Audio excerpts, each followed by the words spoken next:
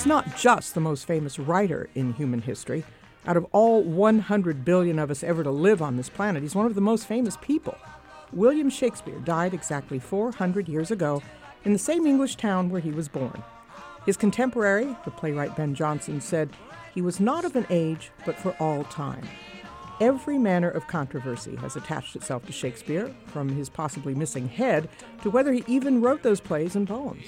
Ron Rosenbaum is a Shakespeare scholar, the author of the book The Shakespeare Wars, and he's marking this 400th anniversary speaking at the Hammer Museum on Thursday.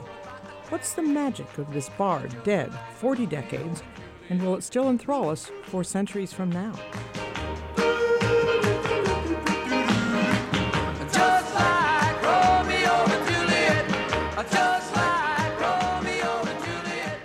How is it, Mr. Rosenbaum, that 400 years later we still read about him, talk about him, argue about him? It can't just be high school English classes. When I was a reporter for the Village Voice, I had some assignment that took me to England, and I got to Stratford-on-Avon, Shakespeare's birthplace, at just the moment, a great moment in the history of Shakespearean production, when the director Peter Brook was putting on his production of Midsummer Night's Dream.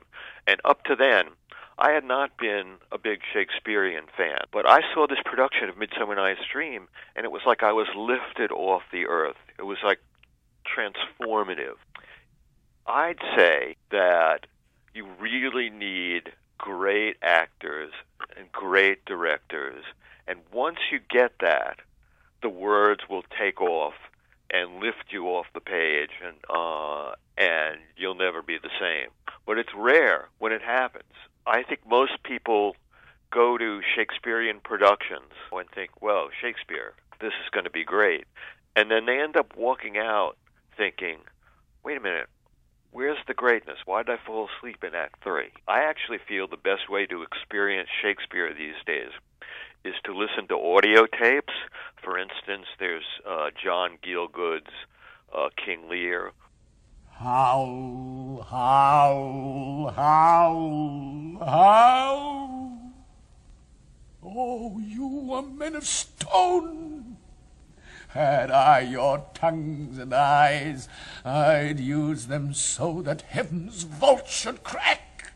Or watch Shakespearean films like Laurence Olivier's Richard III or Orson Welles' Chimes at Midnight, because then you get some of the great Shakespearean figures of the past 400 years and Shakespearean productions that are preserved on film and will not leave you feeling, what's the fuss about? The plots in a lot of Shakespeare's plays are not new. He pinched them rather frankly from other sources and other places. It's the language that made them different. In some ways, you could think of him as a rewrite man.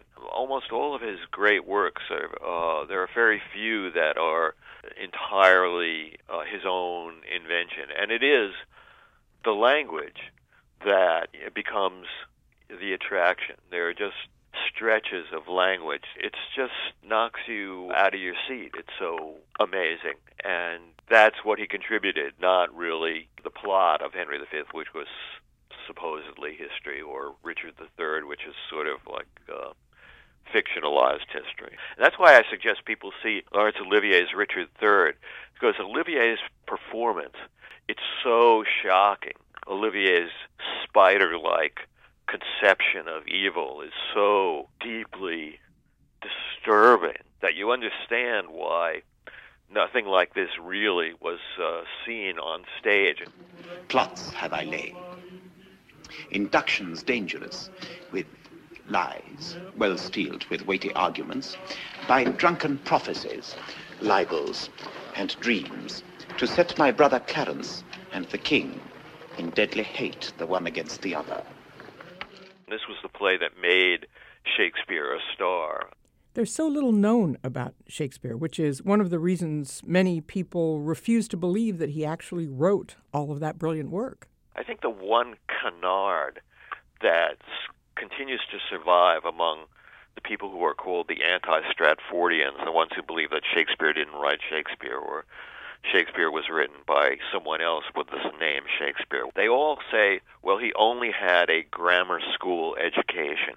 But in fact, at his time, grammar school educations included learning Latin, learning how to compose poetry in Latin, learning how to translate Latin. It was far different from the kind of grammar school we speak of today. And in addition, the people say, well, he sets all his plays in Italy, but he never went to Italy. But there were a vast array of books of contemporary travelogues to Italy or romances set in Italy.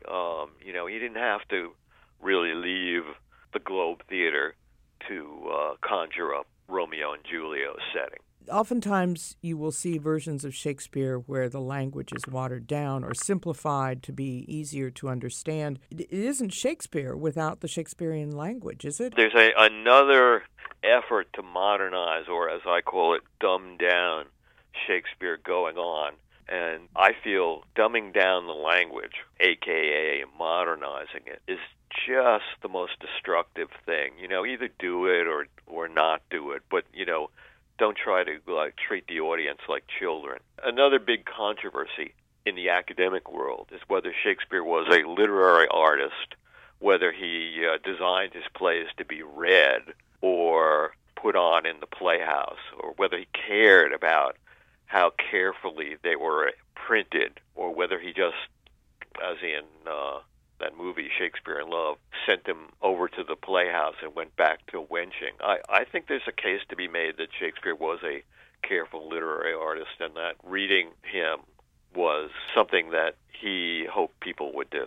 Shakespeare also populated his plays with extraordinary women like Cordelia in King Lear and Lady Macbeth, with ethnic and religious minorities like Othello and Shylock in The Merchant of Venice. I've always felt Othello is almost unbearably tragic. I almost can't read it or see it. It's just painful. I feel the same way about Shylock, but with Shylock there's always a movement. Directors like to put on this play because there's a lot of directory stuff they can do with it, and actors like to act it. If you prick us, do we not bleed? If you tickle us, do we not laugh? If you poison us, do we not die? And if you wrong us, shall we not revenge? If we are like you in the rest, we will resemble you in that. But I still feel Shylock has this kind of fundamental anti-Semitic DNA. Not that Shakespeare was an anti-Semite, but that he took anti-Semitic tropes, anti-Semitic models. And so I have trouble with that. I have trouble with people who claim that the solution to this is to humanize Shylock, because always, if you're doing Shylock, you're going to have a Jew willing to stab a Christian in the heart for money. And there's no getting around that. Or you're not doing Merchant of Venice, you're doing some other play. What you say about women is fascinating. I mean, there are all these witty women in the comedies, and then there's Lady Macbeth, who is scary. For a long time, several of those centuries in the last 400 years, there weren't many outspoken, strong, fierce, admirable, witty women in drama. I think that Shakespeare's women provides a kind of panoply of potential models for self-determined women. And then there's the question of, does Shakespeare believe in love? And I think you could see Midsummer Night's Dream. Every time I reread or see Midsummer Night's Dream, I can't make up my mind whether he's making fun of the idea of love, that it's just an illusion created by drops in the eyes, or whether he believes at the end that there is some genuineness to love. And I think that's one of the great ambiguities, and I don't know if it has to do with women alone, or men and women.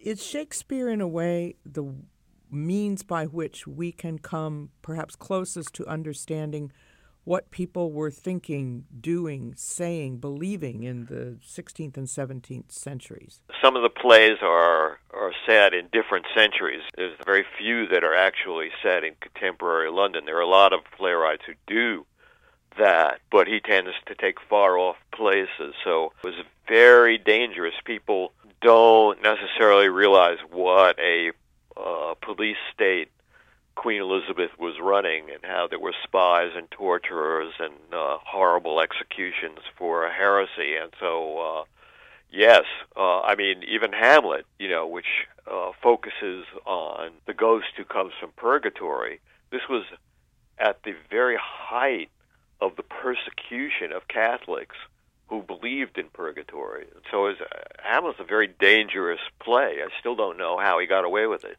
Of course, what people can always come back to is the words, more than 1,700 words that Shakespeare created or put on the page. Lackluster, household words, dawn. We could spend our entire time just listing these words. How profoundly have those and the idea of the flexibility of language influenced us? Puns, too.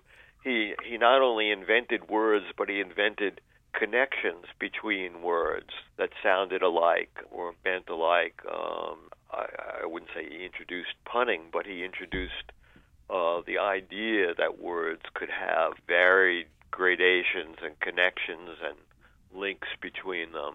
Nobody did it better. How different would our modern Western culture be without this dead white European male and his work? I think there are so many great writers, dramatists in Western culture and in Eastern culture and in the Southern Hemisphere culture that it's not like people would be impoverished for great writing and drama. You know something Peter Brook, the great director of Midsummer Night's Dream, said to me once about Shakespeare. He said, most of us live lives we're about 10% alive. There's some people who are lucky enough to live lives in which they're 100% alive. Shakespeare walked around London living a life that was 1,000,000% alive. I get what he was saying, that he was a unique character, and would our culture be different without it? I think perhaps, anyway, we wouldn't have that kind of northern star, that pole star of genius to gaze at when we thought about the possibilities of literature.